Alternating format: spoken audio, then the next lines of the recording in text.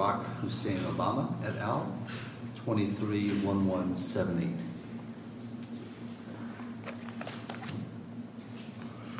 Thank you.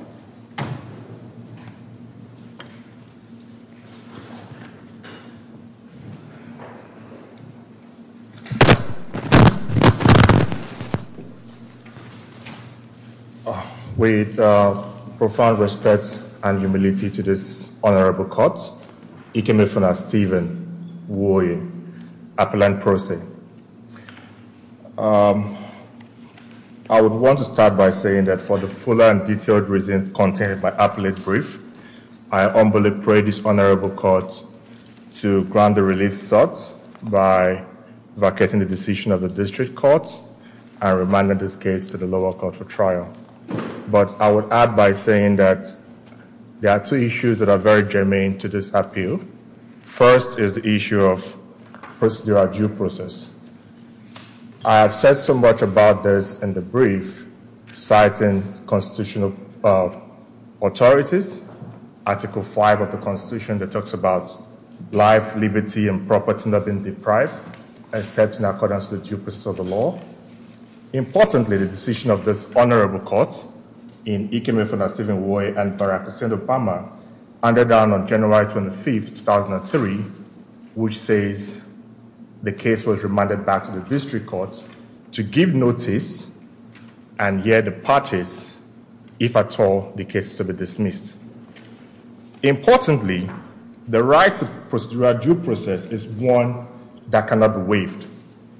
If at all it must be waived, it must be knowingly done, it must be expressly done, and it must be consciously done, and voluntarily done also. In a scenario whereby we went back to the trial court for proceedings, and the district court, with all due respect, commenced the sua sponte proceedings, it is my humble submission that the adversarial system upon which the justice system is built requires that both parties should be in court and should be heard one way or the other, in person or in papers. And that was totally lacking in that proceedings. And if we look at the grounds upon which the sua sponte proceedings was conducted, the court has sought to rely on the matter being frivolous, that the president or the former president and first lady enjoyed absolute immunity or presidential immunity. But I would respectfully say that the position of the law has evolved from the time of the Fitzgerald case that talked about the outer parameters of presidential power to the very recent decision of the DC Circuit Court in the Trump's case where it says accountability is the watchword and it's a question of fact-finding, which should be subject to evidential records. So the question is, was there completely pleaded evidence or pleaded facts before the court?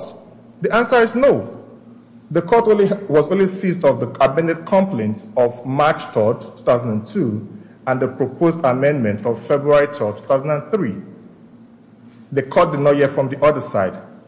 And we know that there's the issue of uncontroverted facts, admitted facts, and also even controverted facts. If at all the court was to proceed on the sua sponte proceedings, my respectful submission that both parties need to put their cards on the table. And it's only when on the surface the court says, I do not see anything that would warrant trial in this case, only on that basis would a dismissal be justified.